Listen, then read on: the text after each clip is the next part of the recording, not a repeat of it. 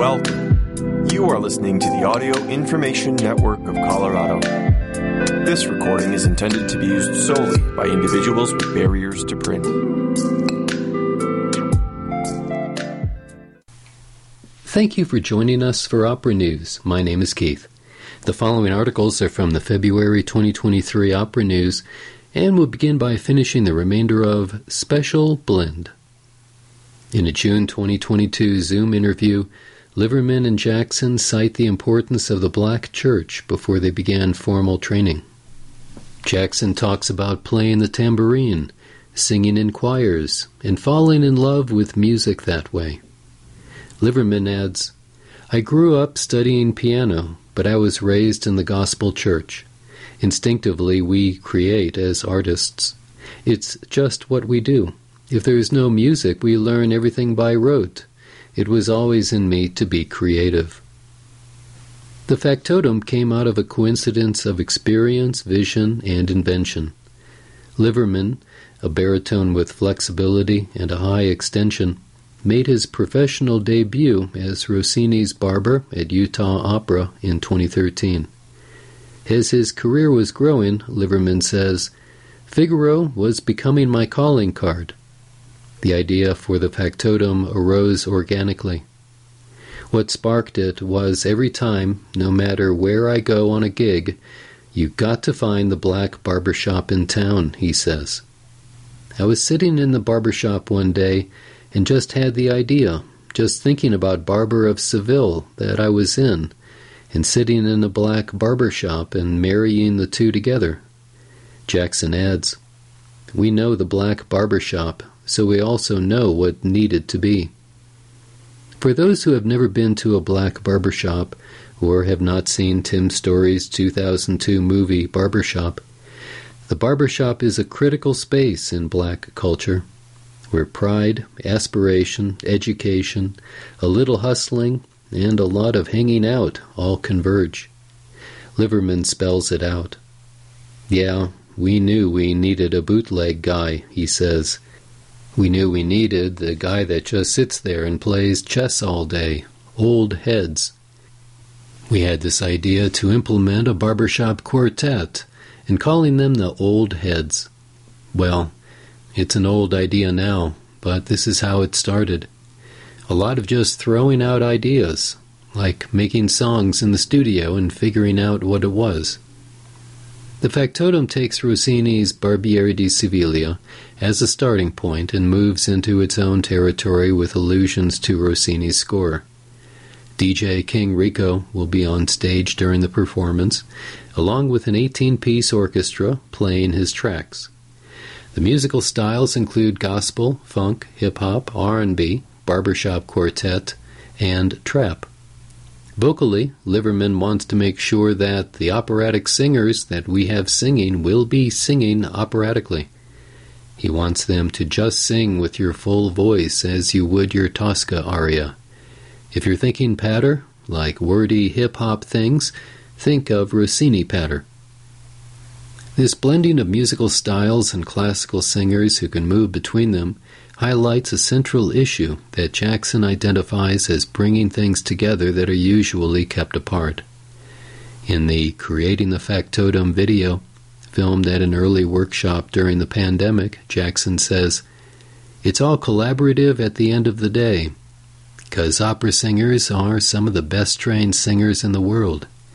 If you match that level of training with the story we're telling, if we can connect with them to be their full selves, to bear it all out, I feel that the musicality in that is going to be a different thing that I wasn't even thinking about before this week."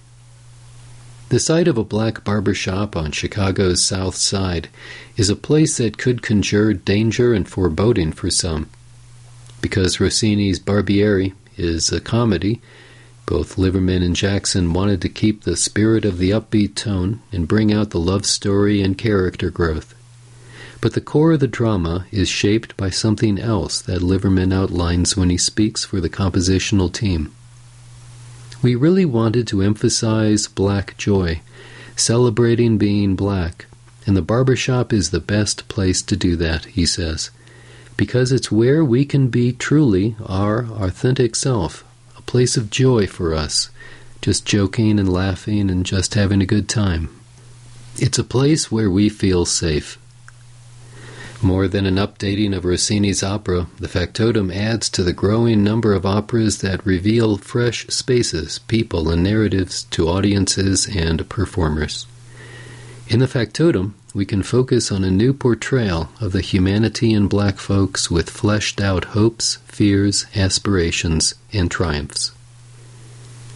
Naomi Andre, the David G. Fry Distinguished Professor of Music at the University of North Carolina, Chapel Hill, is a Professor Emerita at the University of Michigan, a National Humanities Center Fellow, and the author of the award-winning Black Opera, History, Power, Engagement. And now Behind the Scenes by Louise T. Gunter. Liner Notes. Donna Leon. The Basics. Donna Leon is the author of more than 30 novels. In the Commissario Guido Brunetti murder mystery series, set in Venice and featuring quotations from Mozart librettos. Leon's first standalone novel, The Jewels of Paradise, had a Baroque opera scholar as its protagonist. Leon's love for Handel and other Baroque composers dates back to the 1970s. She was a patron of the ensemble Il Complesso Barocco until its dissolution, and she now lends her support to Il Pomodoro. Her nonfiction books include a collection of essays, My Venice, reflecting on life in her longtime home city, and 2 collaborations with Il Complesso Barocco, Venetian Curiosities, which pairs intriguing tales and customs of Venice with music by Vivaldi, and Handel's Bestiary, an illustrated collection of animal stories paired with arias referring to them. Opera News. What was the first opera you ever saw? Donna Leon. In the 60s, I went to the Met out of curiosity, having heard some operas on the radio. I chanced upon Tosca with, if memory serves, Zinka Milanov.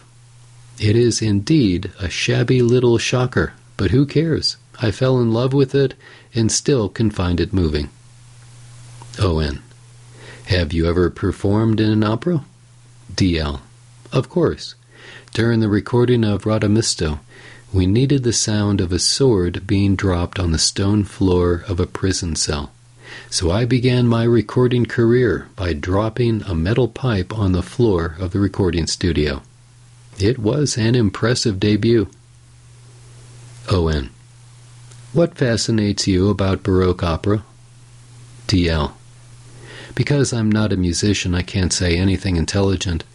Listening to these operas is a transforming experience and provides me with more beauty than does anything else. O.N. What opera role would you most like to sing? D.L. Alcina. She rips the listener's heart to shreds because she's so very bad and so very vulnerable. And every aria she sings is the best aria in the opera. O.N. Have you ever considered the possibility of a Guido Brunetti opera? D.L. Perish the thought. O.N. What do you love most about opera? D.L. The ridiculous excess of it all. Something else to consider. Leon has found success by combining her 2 great passions, writing and opera. I got the idea for the first book during a rehearsal of La Favorita at La Fenice in 1990-something, when Gabriele Ferro, his wife, and I started talking about another conductor, she says. It occurred to me that killing a conductor in the dressing room of La Fenice might be a good beginning for a murder mystery, and I wondered if I could write one. Turned out I could. And now in books, Sister Act. A new book details 2 eccentric sisters' opera-inspired brand of heroism in wartime Europe. Overture of Hope by Isabel Vincent. Regnery History, 278 pages, $27.99. It might be tempting to regard the lives of Ida and Louise Cook as a peculiarly English folie à deux. Neither sister ever married. Their lives were focused on each other and on their shared obsession with opera. As young women, they would queue up for hours outside Covent Garden, waiting on fold-up canvas stools for cheap seats. They also pursued their opera idols, becoming chaste groupies for a number of them. Then the rise of Hitler turned them into unlikely heroines as they used their eccentric energy to save Jewish musicians from the Third Reich. As author Isabel Vincent writes in her preface to Overture of Hope, they were too obvious to be suspicious. Born into modest circumstances, the Cooks lived with their parents in a working-class London suburb.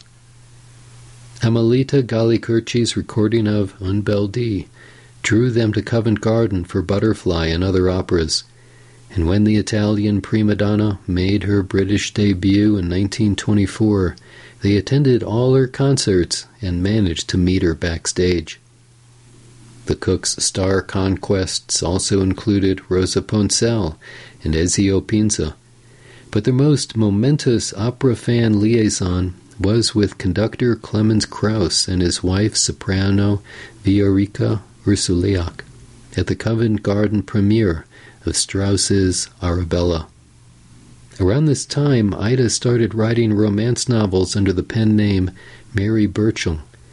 Her maiden effort, Wife to Christopher, centered on a tall, handsome conductor clearly modeled on Krauss. Dozens of sudsy novels followed, ultimately netting Ida a cumulative figure of £500,000 and allowing the sisters to rent a fashionable apartment in London's Dolphin Square. In the summer of 1934, the Cooks made their first visit to the Salzburg Festival.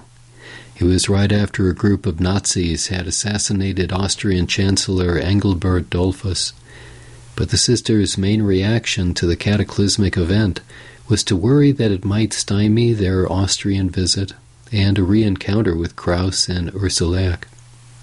Ursuleak introduced the Cooks to Mattia Mayer-Lisman, the festival's principal lecturer, and asked them to look after her German friend in a tone of urgency that the sisters scarcely comprehended. Back in England, Mayer-Lisman revealed that she was Jewish and that her religion now put her in jeopardy. "Don't you think this will pass?" asked Louise.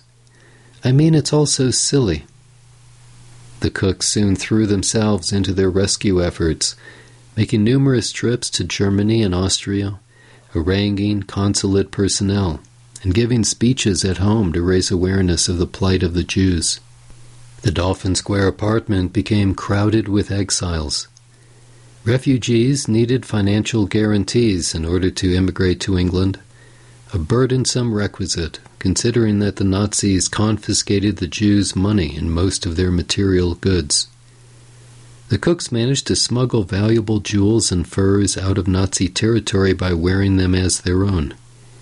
The sisters' genteel eccentricity here became an asset. Border guards had no reason to suspect two oddball English spinsters of engaging in a form of espionage. All told, they saved dozens of lives. Vincent has done an estimable job of chronicling the lives of these two remarkable women. Still, she clearly has not brought any special depth of operatic knowledge to this project, and her description of the opera world sometimes betrays a degree of naivete. So does the book's subtitle. The Cooks rescued many musical figures, but none of opera's Jewish stars were among them. Did the marketing team not read the manuscript? The author, though, is indisputably a good storyteller, and in Overture of Hope, Ida and Louise Cook have provided an excellent story to tell. By Fred Cohn. And now in review from around the world, a world premiere at the Met. Composer Kevin Putz's mellifluous, well-crafted score was the most satisfying element of The Hours. North America, The Hours, New York City. Much effort and professional skill has gone into the creation and production of The Hours. The new opera, an adaptation of Michael Cunningham's 1998 novel and its 2002 film rendering, has drawn from composer Kevin Putz a mellifluous, well-crafted score. For its staged premiere, seen on the November 22nd opening night, the Met called forth its top resources, the celebrated orchestra and chorus, both in ship-shape form under music director Yannick Nézet-Séguin. A kinetic Phelim McDermott production that sent ballet dancers whirling across the stage, and a big cast led by 3 famous singers. The elaborate apparatus was impressive, but shortly into the evening's 3-hour span, I found myself wondering why anyone would want to turn The Hours into an opera in the first place. Like Cunningham's novel, the opera follows 3 women from 3 different eras, each traversing a single day. Virginia Woolf, living in a London suburb in 1923, strains to make progress on her book, Mrs. Dalloway. In 1949 Los Angeles, a reading of Woolf's novel impels housewife Laura Brown to confront the limitations of her own life. The novel's contemporary, i.e. 1990s heroine, is Clarissa Vaughan, a book editor living in Greenwich Village who, like her namesake, Clarissa Dalloway, spends her hours preparing to throw a party. Much of Cunningham's book proceeds in a murmur, its action largely taking place as interior monologue within the minds of its 3 protagonists. Greg Pierce, in his libretto, has inevitably imposed a significant change in tone. He has rendered some of the heroine's ruminations into operatic scenes. As projected into the 3,800-seat auditorium, they in no way achieve the illusion that we're listening in on private thoughts. One particular piece of dramatic business illustrates how thoroughly unsuited Cunningham's material is to operatic treatment. In both novel and opera, Laura shares a brief, surprising kiss with her neighbor Kitty. They are both afflicted and blessed, full of shared secrets, striving every moment, Cunningham writes. In the opera, the moment loses its complexity and ambiguity. Without the authorial voice framing the action, it seems that we are witnessing a simple coming-out story. That flattening out effect can be felt throughout the opera. It synopsizes the novel competently without offering persuasive reasons for our attention. Putz's work provided the evening's most satisfying element. The music morphs to reflect the milieu of its storylines, most notably when, in the Los Angeles scenes, it takes on elements of heyday of Hollywood movie scores. The novel's flash-forward preface, depicting Woolf's 1941 suicide by drowning, has been omitted from the opera, but Putz has nonetheless incorporated the writer's watery death into the musical texture. The cascading current figures lend the proceedings a degree of impetus lacking in the action. The weakness of the work's dramaturgy stymied all 3 of the central performers. Joyce DiDonato sounded great as Woolf, her voice having recently acquired a range of welcome dark colors. But the character, deprived of her interiority, registered as merely a cardigan-clad killjoy. Kelly O'Hara did not make as vivid an effect with Laura Brown as she has with her performances on Broadway. O'Hara's light soprano, while perfectly audible, had little impact, and her physical portrayal seemed similarly small-scaled. It no doubt would register more strongly on the HD transmission than it did in the house. This was Renee Fleming's first appearance on the Met stage since she retired from the standard repertory with the 2017 Rosenkavalier, and she demonstrated that her virtues and faults have both endured. When called upon to sustain tones in her upper register, Fleming showed that she can still produce as glorious a sound as can be imagined. But she did not remotely embody a literary bohemian, and her impenetrable English diction made her scenes of arioso declamation all but meaningless. Denise Graves, as Clarissa's life partner, Sally, gave their relationship a degree of context missing in Fleming's work. Sean Panikar's steely tenor conveyed Leonard Woolf's ongoing vexation with his wife, but the character as written is little more than a scold. Brandon Seidel played Dan Brown, Laura's husband, his warm bass baritone conveying both affection and complacency. The robust good health of Kyle Kettleson's bass baritone seemed ill-suited to the role of Richard, Clarissa's AIDS-stricken close friend and former lover. The character of Barbara, a retired soprano now running a flower store, allowed Kathleen Kim to punctuate an ensemble with the Queen of the Night's Fioritura in one of Putz's happiest inventions. I could not quite figure out the dramatic purpose of the character listed as Man Under the Arch, but it did allow Putz to blend John Holliday's brilliant countertenor into the musical texture. By Fred Cohn. Rigoletto, New York City. On November 10th, Bartlett Sher's Weimar-inspired production of Rigoletto, which had its Met debut last season, returned to the company with an understated opening night performance that featured the debuts of French tenor Benjamin Bernheim as the Duke, Russian mezzo-soprano Igor Akhmetsina as Maddalena, and Italian conductor Speranza Scapucci leading the Met Orchestra. Sher's production is an overall improvement on its predecessor, Michael Mayer's garish Las Vegas setting of Verdi's timeless tale of corruption, vengeance, and fate. The careless excesses and disquieting undercurrent of impending catastrophe suggested by the lightly applied Weimar aesthetic are apt and draped easily over the skeleton of the story.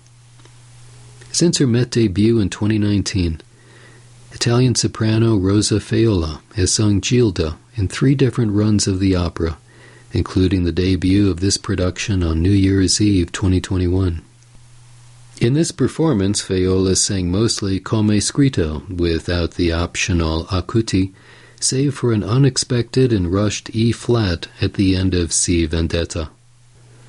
The rush to and off the note may have been the doing of Scapucci, who seemed to catch several of the principals off guard with faster-than-expected tempos throughout the evening. Faiola made for a generally lovely Gilda, though she lacked both heft in the lower register and sparkle in the high one. Her cara nome was simply and prettily sung, without the peaks and valleys that tell you who Gilda is, a young woman who is either on the verge of a lusty sexual awakening or transported to an exalted, dreamy-eyed revelation. Bernheim's Duke was more menacing and calculating than seductive and charismatic, which made the character more of a dangerous egomaniac. This accentuated the misogynistic bravado of Questo o Quella and La Donna è mobile, but made the Duke's humanizing, introspective moments, par mi vedere, less effective.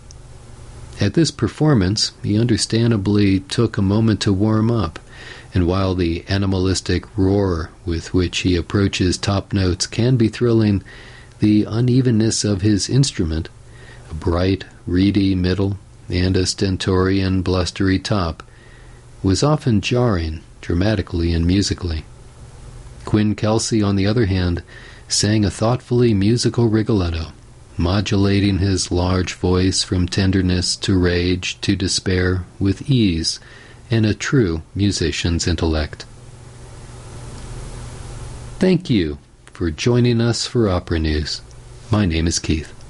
If you enjoyed this program, please register for our free services at www.aincolorado.org or by calling 303-786-7777.